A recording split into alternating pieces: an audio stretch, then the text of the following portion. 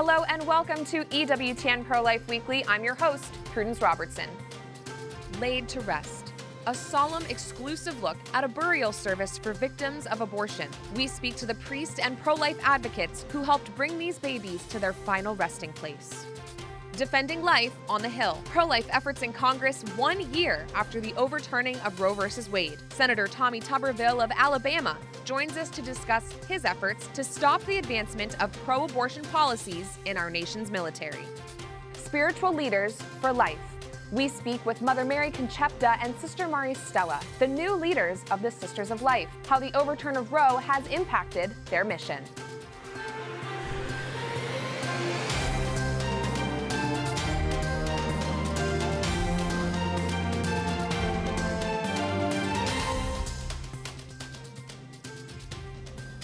We're just a little over a week away from the 1-year anniversary of the release of the Dobbs decision, which overturned Roe v. Wade and Planned Parenthood v. Casey. As we anticipate that anniversary and celebrate this victory, we were given a solemn reminder a few days ago of what the tragedy of abortion is. Viewer discretion is advised. In March of 2022, members of the group The Progressive Anti-Abortion Uprising claimed that they discovered the bodies of 115 children who had been aborted on the back of a medical waste truck. The children were allegedly killed by abortionist Cesare Santangelo, who operates out of the Washington Surgery Clinic in Washington, D.C.'s Foggy Bottom neighborhood.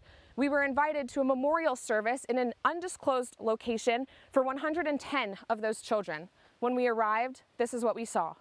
We now commend these infants, or these unborn, preborn, to that same embrace of love, in the hope that they will rejoice and be happy in the presence of Christ.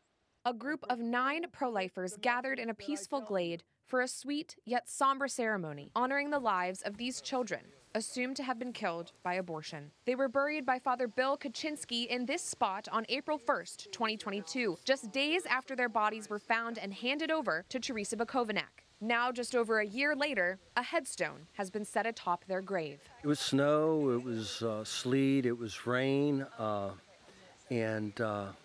I felt that the babies deserve the honor of being given a burial, and so honored, I think, might be the word. The new headstone reads, "Here lie the mortal remains of 110 human babies of the over 58 million killed in utero by legalized abortion in the United States of America." It also carries the inscription of a quote by Pope St. John Paul II, which reads in part that the prevalence of abortion in society makes humanity more and more incapable of distinguishing between good and evil. Father Bill recited prayers of dedication over the tombstone and spoke with me about why he felt called to ensure these children had a proper resting place. Well, they deserve a burial, again, because they're created in our image and likeness. We just don't throw, in God's image and likeness, we just don't throw such away. As to what the church teaches regarding the souls of the unborn, we don't know.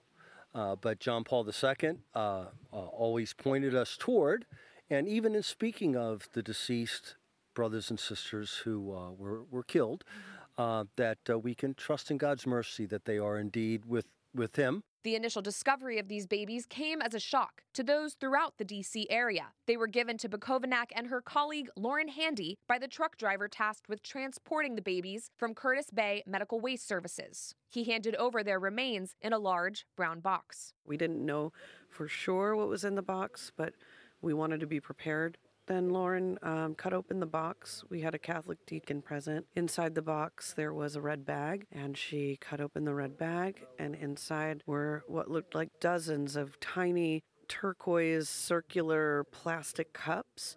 And Lauren immediately recognized them as something called whirl packs, which is where they place abortion victims after early abortions. So we knew immediately that what we did have was dead babies. So as we unpacked each of these containers, we logged them, took photos, and set them onto the table. And as we were taking out the smaller containers, we saw in the bottom there was a white, clearish plastic bag. And when Lauren lifted it up, there were 5 much larger buckets. Along with the remains of these 110 children, 5 others were found in the box. A group of medical experts, including former abortionists, determined that those 5 had been aborted much later in pregnancy. She lifted out the most beautiful baby boy. His skin was pink. He was completely intact. We regularly carry around a 22-week fetal model in our activism, and this baby was so much bigger than that. So we knew immediately we were looking at a baby probably 30 weeks or more. One of the children was still inside its unpunctured amniotic sac, meaning he or she was likely born alive and left to die. Teresa described seeing the burial ground of the younger 110 children as a moment of truth. The truth is here. The truth is buried here on this mountain. These babies existed and they were killed and now they are buried. We promised the driver of the truck who allowed us to take the box that these babies would be buried. And so we are very grateful that Father Bill was able to take the smaller 110 into his possession and bury them, give them the burial that we promised. Bukovac and Handy decided to turn over the bodies of the 5 older children to the authorities. Because they were killed so close to birth, it's possible that these children could have been killed illegally in violation of the Partial Birth Abortion Act, enacted by Congress in 2003. Pictures of the 5 have been presented in congressional hearings, and POW is advocating for thorough investigations to be launched to learn more about their deaths. Bukovac says the burial of their smaller 110 counterparts is a moment that demands even more justice for babies killed by abortion. This is the pathway to a national ban. If we want to end abortion in this country, especially in these later gestational ages, we've got to show who the victims were. And in order to do that, we need to hold their killer accountable, and the American people need to see what is happening. So we're asking members of Congress to do the right thing, to be brave, and to not let this moment pass. We must rescue every day to save the children from the slaughter. It is a victory that 1 year ago, the Supreme Court overturned Roe v. Wade. It means that babies like these children will be saved, but there's still more work to be done. We know that the stories we share may come as a shock to those whose lives have been impacted by abortion. We also know that the pure humanity of these children can change people's hearts. A study conducted last year by the Logier Institute showed that 75% of women who see their baby via ultrasound choose life. That's why it's vital to think of defeating abortion not just as a policy issue, but a battle for the lives of these precious souls. With that, we turn to Capitol Hill, where a battle is playing out over the armed services and abortion. Service members can currently receive up to 3 weeks of paid leave for travel related to abortion. Senator Tommy Tuberville of Alabama is taking bold action against this policy by putting military nominations on hold. The Senate Armed Forces Committee, on which Senator Tuberville sits, considers around 50,000 military nominations a year. Senators can place a hold on these nominations, meaning they cannot be fast-tracked for approval. Senator Tuberville has blocked more than 200 nominations, saying, quote, "I'm a man of my word. I'm standing up for the unborn." The move has sparked controversy, with Pentagon and Democratic leaders claiming the holdup could hurt national security. Even Republican Senate Minority Leader Mitch McConnell says he opposes the move. Senator Tommy Tuberville joins us now to discuss. Senator Tuberville, welcome back to the show.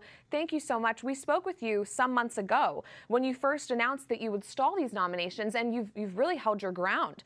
What do you predict will happen next here? Well, thanks, Prudence, for having me on. It's been 4 months, so we're 4 months into the hold.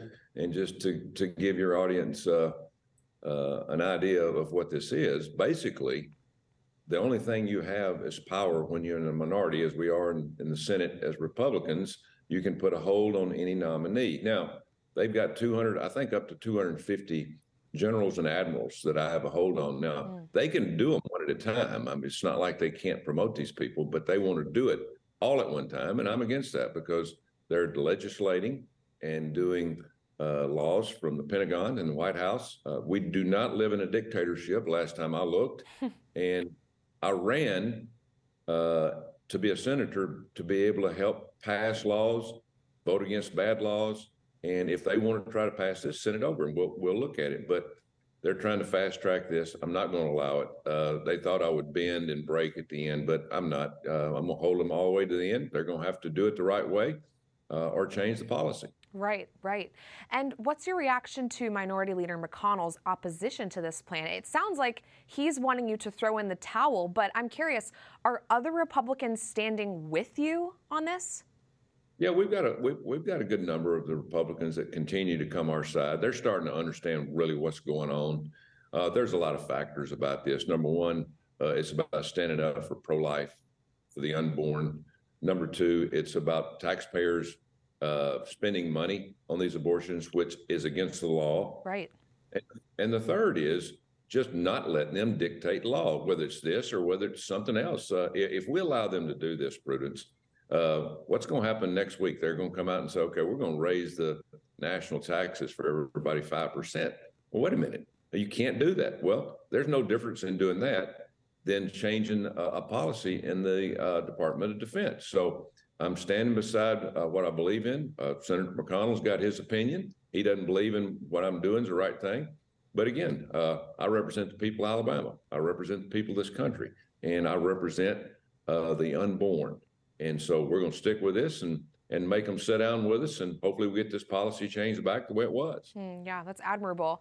And Senator Tuberville, I wanted to get your reaction as well to reports that the White House may halt plans to move U.S. Space Command to Alabama because it's a pro-life state and it has pro-life laws. You recently said that it's moves like this that, quote, make people hate Washington, D.C. Can you explain? Well, exactly. Putting politics into decisions that they're making instead of going by what the rules and regulations say.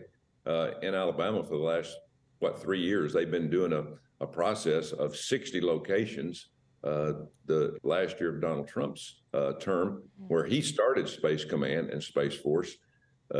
He awarded, along with the Secretary of Air Force, Huntsville, Alabama, the Space Command.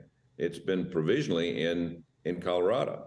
Well, since Joe Biden's taken over, he's made it political, and he's sort of changing the rules as it goes. We passed every review. We've been number one in every category. They talk about, the readiness and recruiting in the military.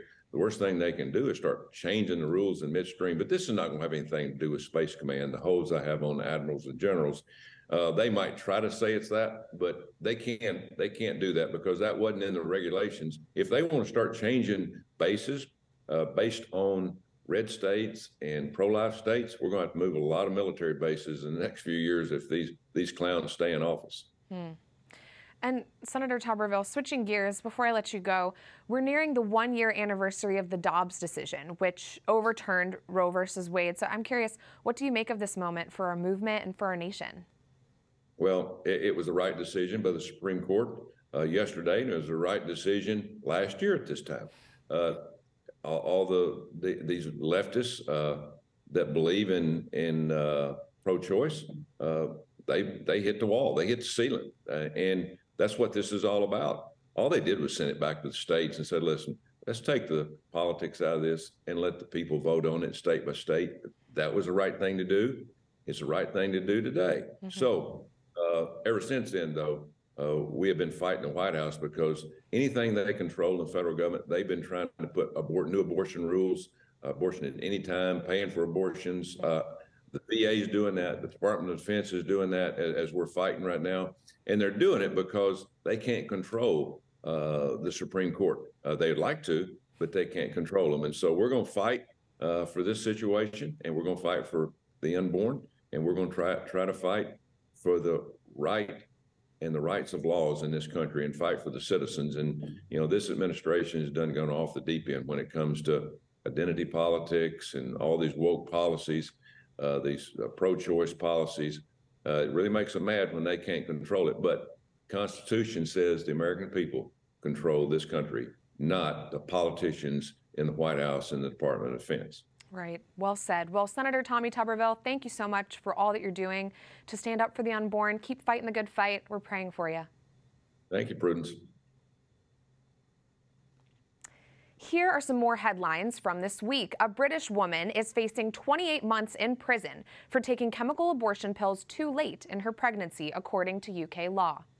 In May of 2020, Carla Foster, a 44-year-old mother of 3, received a prescription for abortion pills after an online appointment with a nurse who concluded she was only 7 weeks along.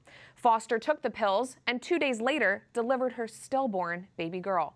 She was between 32 and 34 weeks pregnant. In the United Kingdom, chemical abortions are only legal up to 10 weeks gestation, and it's not required that women receive the pills from a doctor in person.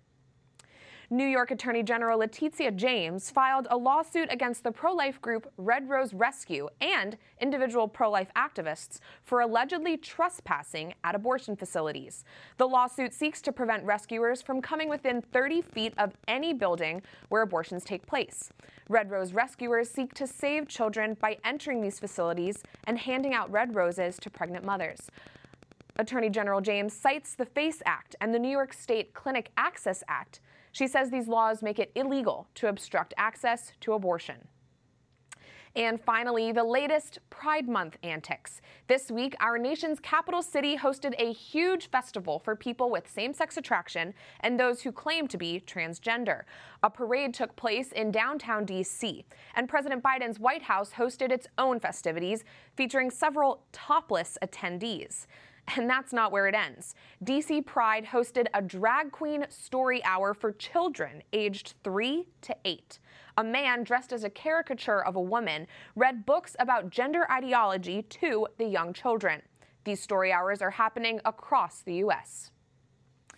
Coming up, we take a look at how candidates running in 2023 and 2024 have made the grave moral issue of abortion painfully political. Plus, spiritual mothers of the pro-life movement, we speak to the newly elected Superior General and Vicar General of the Sisters of Life on promoting a culture of life in post-Roe America.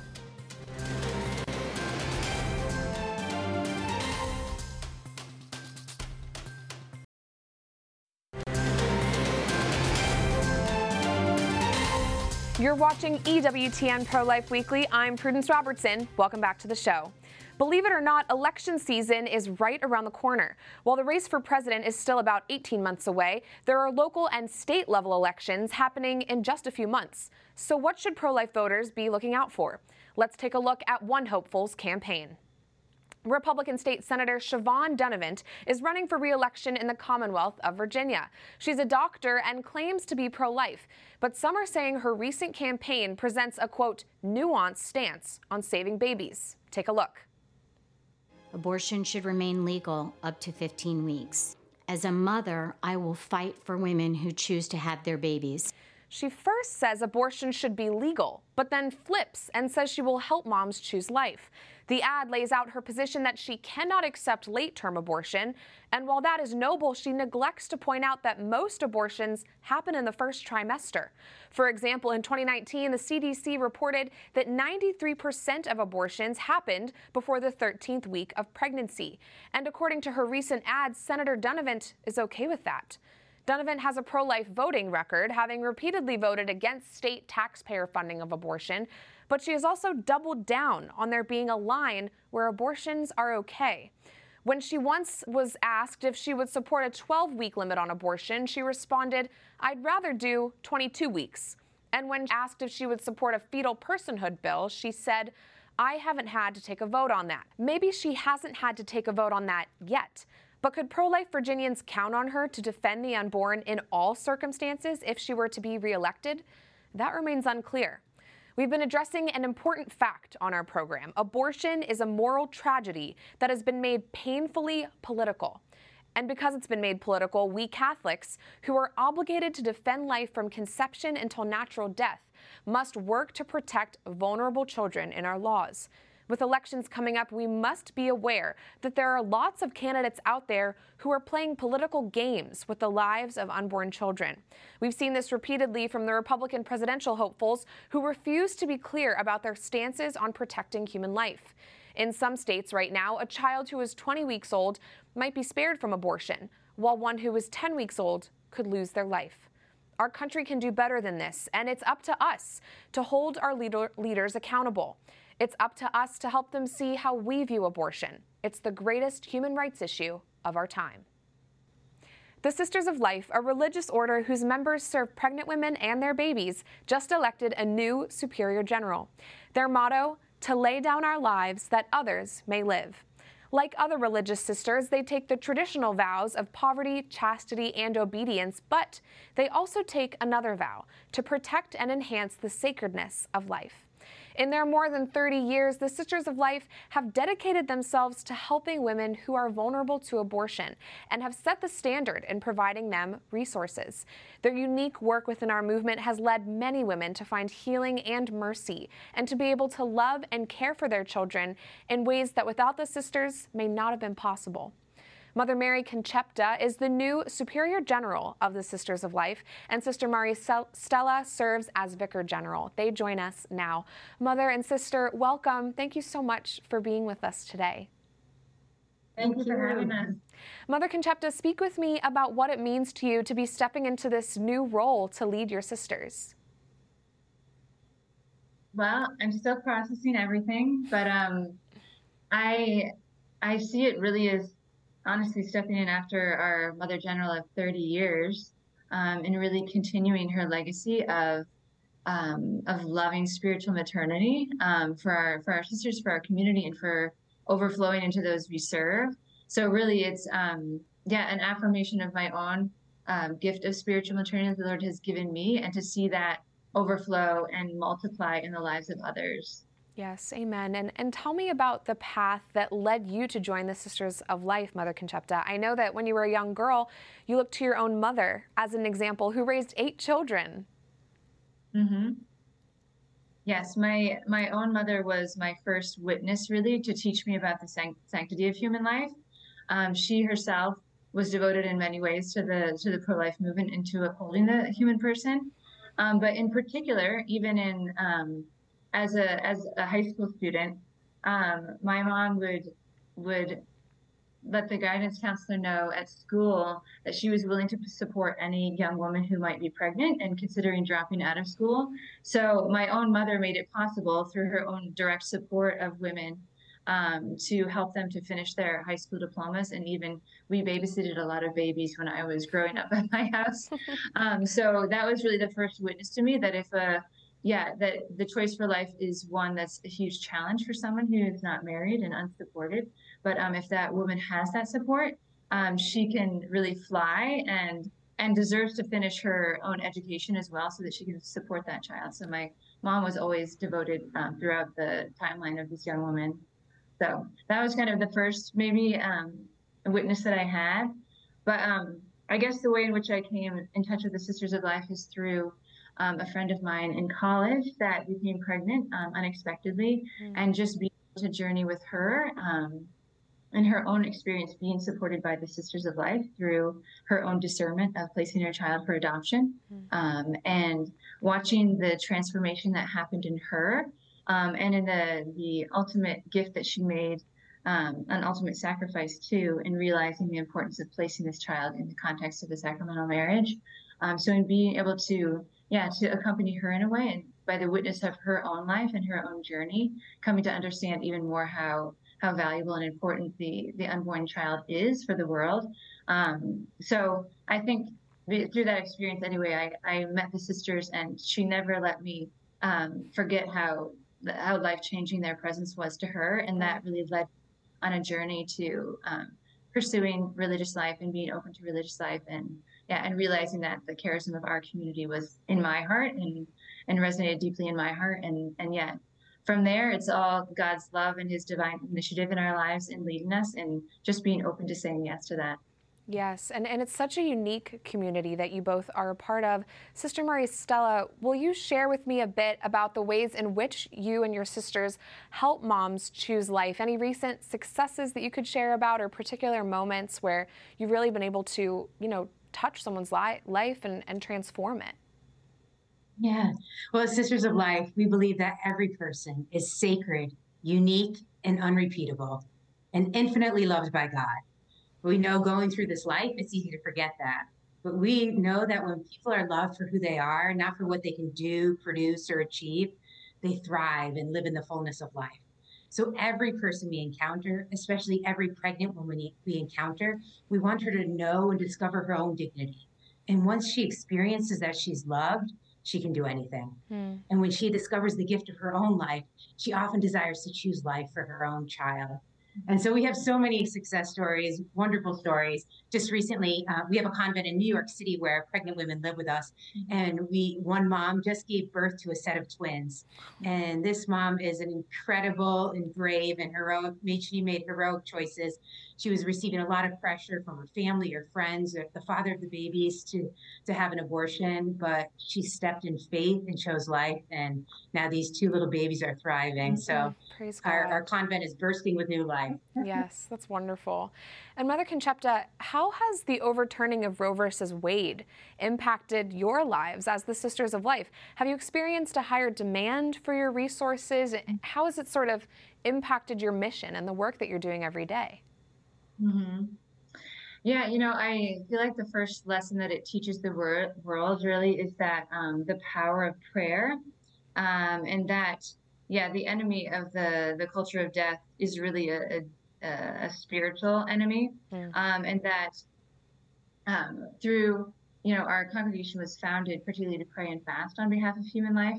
So we feel like that's an affirmation to all the people that have been out there praying and sacrificing for the sanctity of life, that it would be upheld. That, I mean, we could have never imagined that this would have ever happened. I mean, we've all been praying for, but it's almost unbelievable to us that it has happened, and now we're coming up on the 1-year anniversary. So, it has. I mean, in our own ministry particularly, we've received an influx and many more calls from women who have suffered abortion, because just seeing it in the news is bringing up their own experience and allowing them to help find help and reconciliation. So we have seen more women coming to us because of it, looking for healing and restoration. So that's one way in which it's impacted us. But of course, we at all times are kind of looking at our own missions and how we can best serve the needs of the world in upholding the dignity of human life. So more to come, I'm sure, in the future. Yes. Very exciting time for our movement. Sister and Mother, both of your vocation stories, shifting gears a bit, were influenced by the Blessed Mother. I'd like to hear from both of you briefly about what we can learn from her as we keep working to make abortion unthinkable in our society. Mother, I'll start with you. When I think the Blessed Mother is definitely, my own mother, this friend of mine who was a mother in college who inspired me, and then the Blessed Mother. She's obviously the prime model to me for life, and her spiritual maternity, expands over the whole universe, over the whole world. She's for every human person. So I don't know, her message really is so simple in her maternal love for every soul. I think particularly of Our Lady of Guadalupe, like her message to everyone is simply, I'm here to receive you, to hear all your struggles, your problems, your sorrows, your joys, and to listen and to just cover all those places in your heart with love. And I think honestly, what is so impactful even in our own service as Sisters of Life is that communication and overflow of love in our hearts that Christ has placed there, and through which we are icons of the Blessed Virgin Mary and those we uphold and serve, and allowing the love of our spiritual maternity to heal their wounds and bring them to greater healing, and to know their own goodness. The Blessed Mother is so simple and beautiful in her example to us. And we're privileged and honored to be a little sliver, hopefully, of her spiritual maternity in the world. Yes, she's such a source of peace. And Sister Mary Stella, anything to add?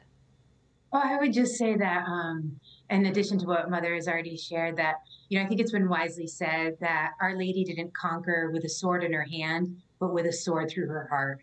And so she teaches us what it means to be faithful at the foot of the cross, to be faithful in the face of suffering, and to bear Christ to the world. So she teaches us to love and to suffer and to look to Christ continuously. Yes, and to bear sufferings patiently. Sister, Mother, thank you so much for joining us today. Congratulations on both of your new roles, and thank you for all the work that you do to save mothers and babies. God bless you. We'll be praying for you as you head into this new chapter. Thank you. Thank you. Thank you. God bless you too. Of course. That does it for this edition of EWTN Pro-Life Weekly. I'm Prudence Robertson. Don't forget, you can find us at EWTN Pro-Life on all social media platforms, Twitter, Facebook, Instagram, we're there. Or send us a message by emailing prolifeweekly@ewtn.com. We love to hear from you. Remember, life is a gift. Your life is a gift. God bless.